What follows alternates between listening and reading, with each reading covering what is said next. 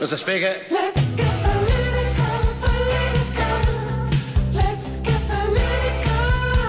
Let's get political. Let me hear Winston talk. Sip it, sweetie, I'm getting there. Let me hear Winston talk. Absolutely, we always take something away from every meeting we have. It's Friday, it's 8:30. That means it's time for politics here on Radio 191 FM's Breakfast, brought to you by the Otago Museum. This morning joined by Dr. Phil Ferguson and John Moore. Sarah Martin is unfortunately unable to make it this morning. Morena to you both. Morena and ni hao. Yes, that's right, and ni hao, because it is, of course, Chinese Language Week Indeed. in Aotearoa, New Zealand. Right, Jacinda Ardern is not in the nation. She is overseas in New York City. She's been quite busy while over there. What has she been up to, John? Yeah, so this is her first official trip as Prime Minister to New York and to America. She's engaged with the American media, been watched by millions of people. She's spoken now twice at the UN, first with a Nelson Mandela Peace Summit, where she talked about New Zealand's role in opposing apartheid way back in the 80s. Did she mention the Cavalier Tour of 1996? No, she didn't. She did mention her father, though, who was a cop, who was actually working and helping to manage the protests at the time. She's just spoken to the UN this morning, where she's presented herself very much as the anti-Trump, whereas Trump hailed himself as a protectionist, as a nationalist, as someone opposed to the globalisation agenda, that of free trade. Jacinda Ardern did quite the opposite, promoting herself as a strong supporter of the UN, despite what she said are its many faults, and also as a supporter of openness, and by inference a supporter of globalisation in economic terms. So this Jacinda's trip has very much been one of stardust in terms of the fame she's cultivated around here, and obviously the high interest by the American media in the fact that we have a woman leader who has a child and had a child while being leader, and also there has been substance to this trip, especially in terms of herself subtly and carefully but decisively presenting herself as opposed to Trump. Okay, I mean, you said she cultivated. Did she cultivate it, or did the American media cultivate it? That's a good point. I think it's a bit of both. I think Jacinda realises that she's historically unique, and that for example, taking her child to the UN with her partner, male partner, unmarried partner, is historically unique and is worthy of highlight. Yes, which has been highlighted by the media quite a lot. But you know, therein goes the issue in itself. Like, I mean, it shouldn't even be a thing. It's just a world leader going over to talk to the UN, just so happens to have a baby. I mean, which everybody's loving, and maybe she is using that to her advantage. I mean, I don't know who organised her interviews, whether they were asked of her, or if Mike, her press secretary, asked for them. I don't know. Certainly she's been accused, though, of going for the soft media and avoiding the hard media, so that, you know, the breakfast morning shows, etc. And the New Zealand media is certainly becoming more critical that she is avoiding hard interviews, and has actually turned down a number of scheduled interviews in New Zealand.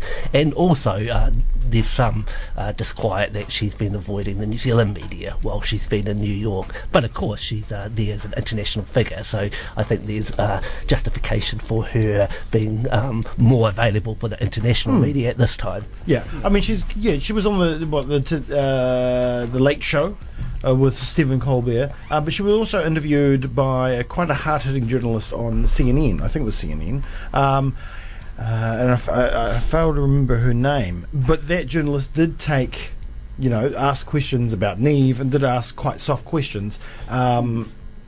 But that's the fault of the interviewer, not the fault of Jacinda Ardern. That could have possibly been a hard interview.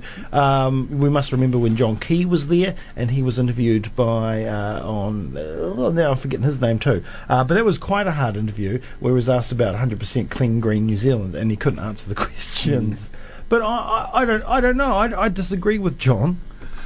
Well, there's obviously a certain human interest side to the media's interaction with her, and so I remember when John Key was on the Late Show, was on Letterman, and he got to read out the top 10, which was kind of cringy, and that was the best that he could get on a show like that, whereas she's actually interviewed. Yeah, and he asked for that too. Oh, dear, oh dear. They pushed to be on the show, yeah, and that's what he got. Yeah, which kind of indicates how seriously they took him. And I guess, rich white males are a bit less interesting than, unmarried mothers who become Prime Minister and are there on the world stage. So I think there's a certain human interest aspect in her, and I'm sure that's quite pleasing to her, because it does mean that she can talk about more fluffy things without having to face serious hard questioning about globalisation or about New Zealand's role in the world, or New Zealand's role in particular conflicts and so on, or her attitude to Trump. And she must be quite a relief for the American media. I mean, they're saddled with Donald Trump, and along comes this much more personable, attractive, media friendly, sane person from the other side of the world. Yeah, I mean, that's what America's interested in, though, right? That's what they wanted to see, and that's what the channels wanted people to see as well. They wanted, because she is a novelty. Sorry to use those words, but they don't want to ask her the hard questions, because that's not what I guess their audience wanted to hear. Although, if there were to be more interviews after this, I think the American media would pick up on her current speech at the UN, and how she is quite decisively presenting herself as an anti-Trump. And I could see, I don't believe she's doing any more media interviews in America after this, although I could be wrong. But if she was, I think then the angle would quite possibly change. Yeah. And I think, she could... she could galvanise support behind her internationally amongst leaders who are very worried about Trump's so-called isolationist policies, and she could become a voice for a more globalisation with a human face, perhaps. Yeah, and she did talk about veto this morning, the veto within the Security Council, which I think Trump is cheering after this is over. His first time chairing the UN Security Council. She talked about climate change. She talked a lot about our Pacific neighbours within that. She talked about equality, and she talked about the fact that we've had 3 women prime ministers, but we still have this massive wage gap. So I don't think she didn't really shy away from the issues.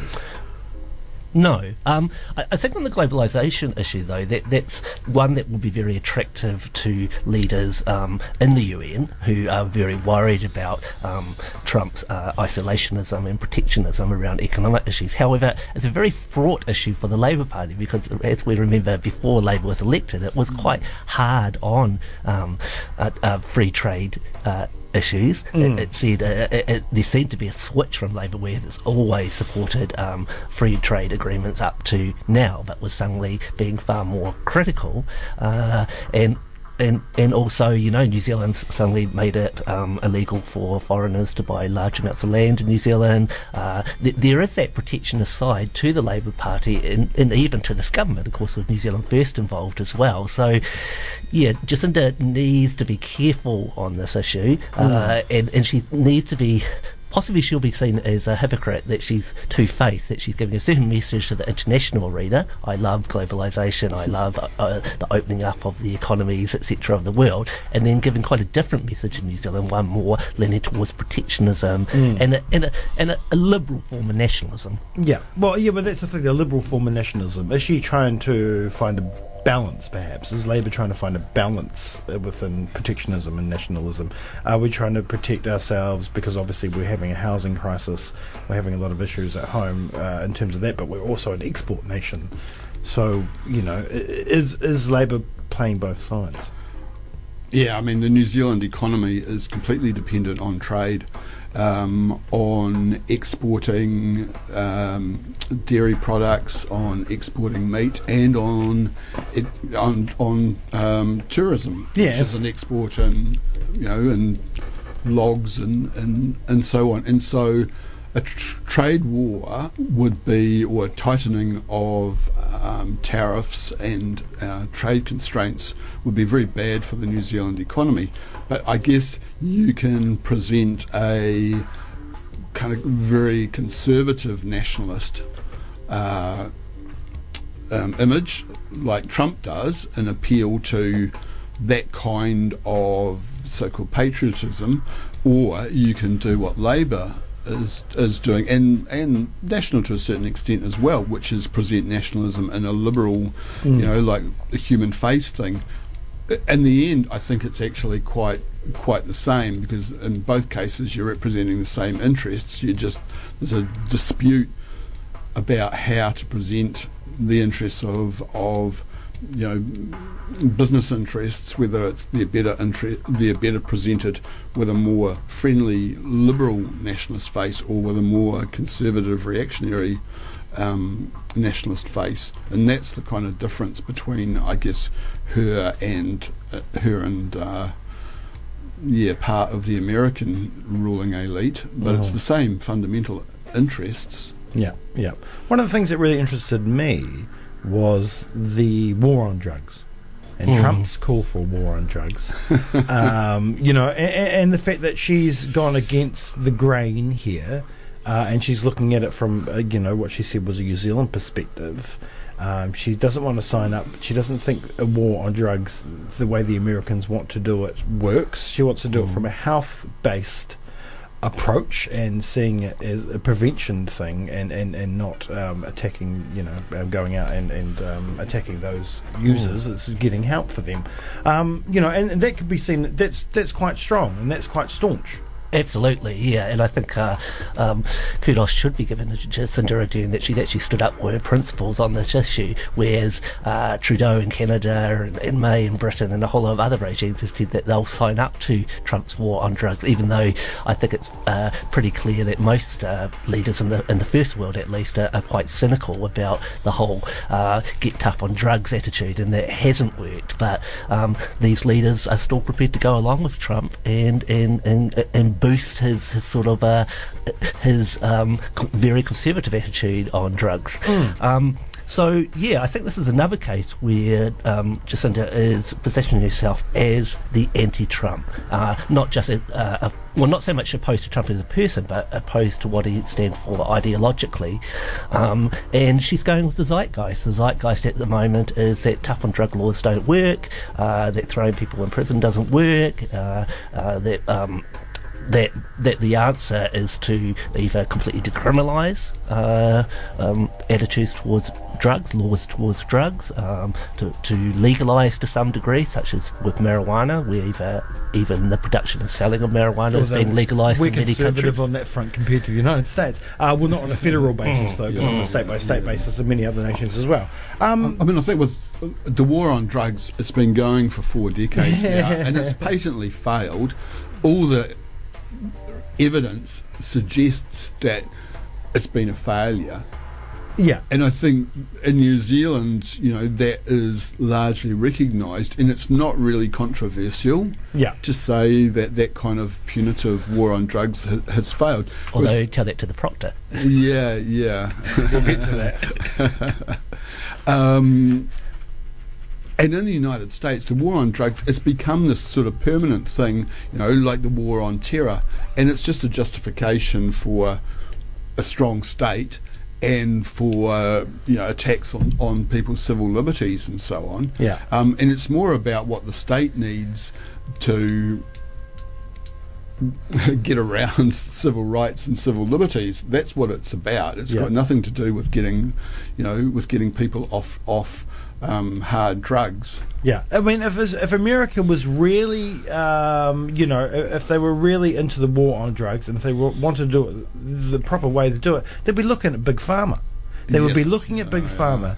They'll be looking at the creators of Oxycontin. They'll be looking at the makers of many different opiate drugs, that fentanyl and the like. That's huge issues in the States. I mean, of course, there's issues with coke and all that stuff coming over the border as well. Not to mention the role of the US foreign policy and military interventions and stoking and reviving and creating the CIA. Yeah, opium poppies. Yeah, well, yeah, exactly, and using coke money to fund the wars in Nicaragua and the like in the 70s. Like, I mean, but the New Zealand media stance on this as well has been, for my mind, outrageous. For them to come and say, "Oh, well, actually, we should be signing up to it because they're our friends." We should be signing up to it because, we want to align ourselves with our buddies, and if we don't, we might get in trouble, and they might, tell us off a bit and be annoyed with us. Yeah, but we'll stand by and allow Trump to lift tariffs on New Zealand steel and aluminium, which is going to cause havoc with Tiwai Point, which is already in enough trouble as it is. For my mind, it's that. Well, it really pisses me off. And it's why more and more people who've turned away from mainstream politics are either becoming apolitical or becoming politicised in a radical way, because that mainstream politics just seems so cynical that you.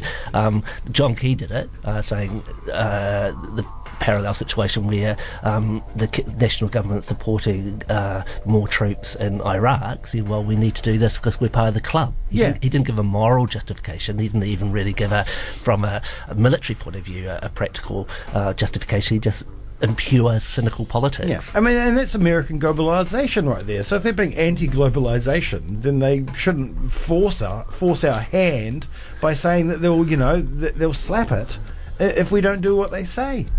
Yes, well, I guess that points to the self-interest in supporting sort of patriotism and nationalism of this American regime. That it's patriotism and nationalism for us. Yeah. But yes, for the rest of you, we want you to toe the line. Toe the line, yeah, exactly. Hey, we better move on to the prop now because we're already chewing up time. Of course, actually, give us the details. Oh, I've given the details 1,000 times this week. Yes, so Otago Proctor David Scott's got himself in the big shit. It was revealed that he's been wandering around the student area. He's gone into some houses. Working about. I'm not implying anything like that. But, yes, he's been wandering around ostensibly on the basis of picking up rubbish and and doing surveys. There's been times where he's admitted that he's entered houses without permission, possibly when students haven't even been there, seen some bongs and removed those bongs and then had them destroyed. Just to make it clear, bongs in themselves aren't illegal. You can go down to various stores in Dunedin and buy one, apparently. But yes, it's been quite extraordinary how these events have played out, how the university continues to support the proctor despite his illegal actions, and now OUSA exec has been thrown into crisis over how they deal with this issue,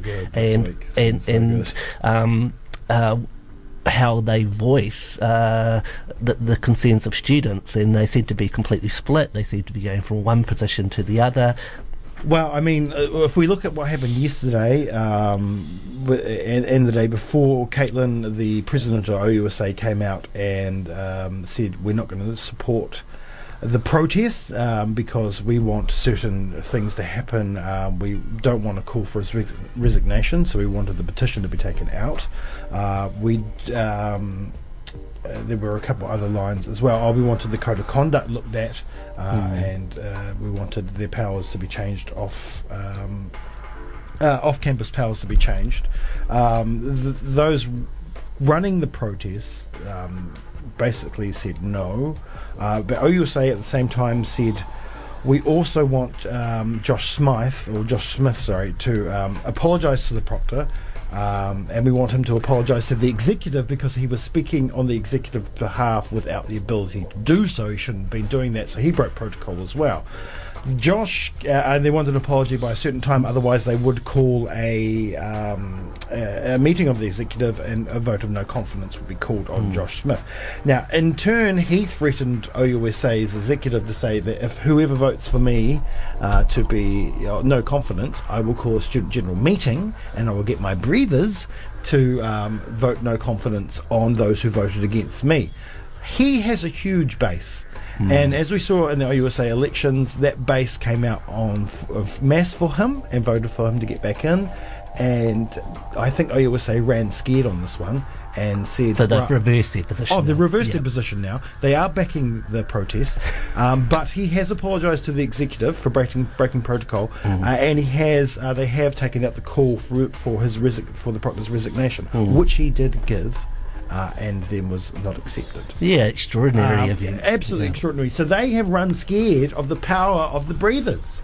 Like, this is it. Josh has... one man... It's just populist politics Yeah, at work. it is. Yeah. It is... And I say populist in a positive sense. In this case. Yes, but it also shows the lack of interest from the rest of the student body to probably come in behind the rest of the executive and go to the meeting and vote for them. There will just be so many out there that won't come that he will have the vast majority. And they would have, and the OUSA executive, some members would have had, they probably all would have gone. So they've dropped. Yeah, I mean, no wonder we have such relatively low rates of participation in student politics when this is the type of shenanigans we see. It makes exciting. Yes, I guess it will heighten interest in student politics. Just as Trump has heightened interest in politics in America through his shenanigans. But I think it, does it point to a wider problem that student associations curtail to university administrations a lot more now, that they don't stand clearly as a separate voice for students but see themselves in partnerships with universities and are very hesitant to criticise those universities. I mean, when we look at the wider issue of what the Otago Proctor did and his illegal actions, it's really symptomatic of universities interfering in the personal lives of students more and more, and it doesn't seem like student associations are standing up in a firm and decisive way against universities actually attempting to manage students' personal lives and their activities outside of campus. So I think hopefully the fact that Josh Smith has essentially won his cause in this case might provide a good lesson for student associations that the way forward in gaining more popular support and getting people rallying behind you is actually being a strong independent voice for students. Or just going to parties all the time and partying with the students and not doing your job properly and not having a single meeting with the recreation centre, of which he is the recreation officer.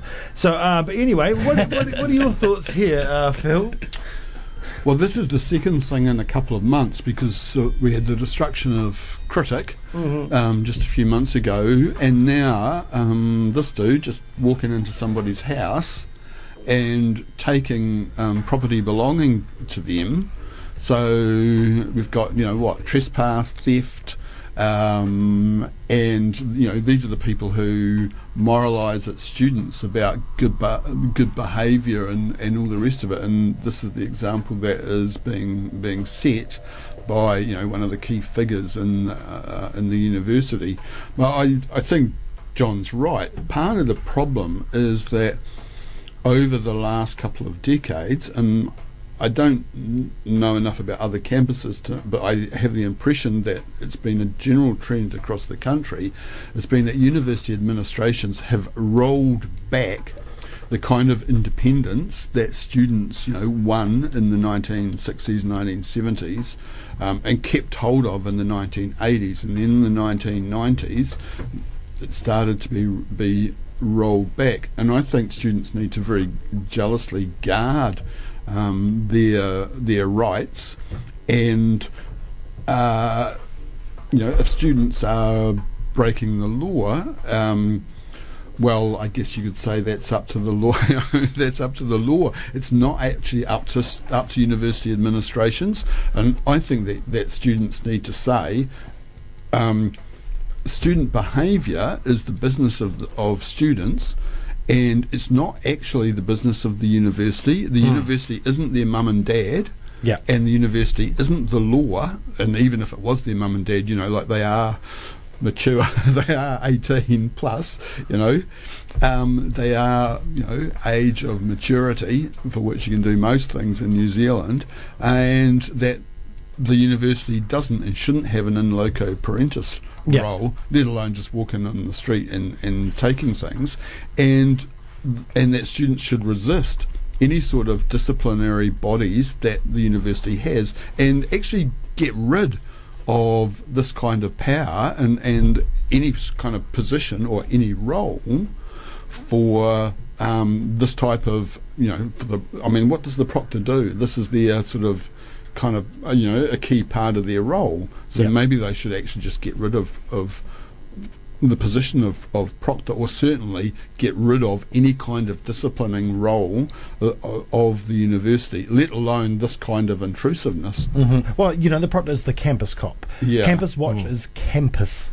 watch. Yeah. And why that was brought in was for campus security, not for And even campus watch has sort of stretched the they limits of its powers. Well, they can ask students for ID, and if you don't provide your ID, then you're against the code of conduct. And that can be off campus as well, and that is and that is the issue. And that is the issue. Let the courts decide what go, and then if in the code of conduct, it could be like, if you are charged with a crime that we see as the gravest crime, and you are found guilty of the crime, then we will kick you out of out of university. And that's as far as it goes in terms of off campus powers from the university. Let it go through the courts, not let us be judge and jury and executioner as well. Leave that up to the court system and the police, and then let's just us do our role on campus. They shouldn't have the ability to do anything off it. If these adults do things at their own homes, that's up to them. If they have their stupid parties and initiation things, and things like that, that's up to them. And if it's found that they're doing illegal things, then that's up to the police to decide. And the ironic thing is that the proctor of the university seems to be taking a more conservative line on drugs, say, than the actual police are. The police are not worried at all about students smoking up and having bongs, etc. But the proctor has chosen to take a more reactionary line, that he's trying to, at least wipe out the image of students smoking up. He had, in his mind, he had two options here, right? Because he is an ex-policeman. One option was to call the cops. This is the thing. One was to call the police and tell them that he's found something, like he saw through a window that there was bongs, and call the police and get them to come round. Or the other one was to, take the bongs and talk to the students. There was a third option: leave a note. You leave a note, say, I've seen bongs through your window, we need to talk about this, or something like that. I mean, he shouldn't have been in the backyard. Or the fourth option would be to do nothing. the fourth, and that's a legitimate option as well. It is, but he can't. He's seen the bongs. But how did he come to see the bongs? Well, that's right. He shouldn't have been trespassing on the property in the first place. You're right, but technically, I think he's allowed to go. Anyone's allowed to go in anyone's backyard, and if you're told to fuck off, you're told to fuck off. But I think you can still go in people's yards, can't you? You can. Unless for example, anyone can go up to a front door and knock on a front door. Then it's up to the owner to say they possibly can trespass notice on that person. Can you not go up to a back door? I'm not sure. I guess if the front door is locked or something, if there's a reason to go to the back door, then that might be justified. But it's open to question. Yeah. But if he's in the backyard, isn't it kind of creepy? Oh yeah. Oh yeah. All right, we're going to have to leave it there. We've run out of time. But the protest is on at 1 o'clock today. It's assembling at the corner of Dundas and Castle for anyone that wants to go along. And they will, hopefully we'll see some changes to the code of conduct in terms of what the university's code of conduct. That's the real outcome we want from this. Yeah. I mean, once upon a time, the University of Otago would expel people for mixed flatting. Yeah. Oh, yeah. You know, that was in the 60s. Like, I hope there's a good turnout, and I hope the students just say, piss off. Yeah, yeah.